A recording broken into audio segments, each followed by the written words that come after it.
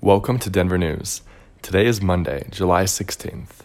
Mayor Michael Hancock will announce the formation of a government team focused on helping vulnerable neighborhoods in the process of gentrification, the Denver Post reports.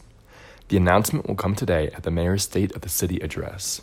The group will be called the Neighborhood Equity and Stabilization Team. It will focus on identifying community needs from a neighborhood-to-neighborhood level. From there, the team will form a strategy that could use existing programs or create new initiatives to assist vulnerable residents in those areas. In sports, the Rockies swept the Seattle Mariners, one of the best teams in the major leagues.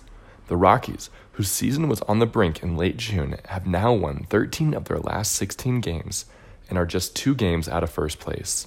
The team will have the next few days to rest and recuperate as the All-Star Game and festivities commence in Washington, D.C. In weather, expect pleasantly warm and partly cloudy days today and tomorrow, with highs in the upper 80s. That's your news for today. Click the Read More button in your Alexa app to hear more about the Neighborhood Equity and Stabilization Team, and check back with us tomorrow to stay informed.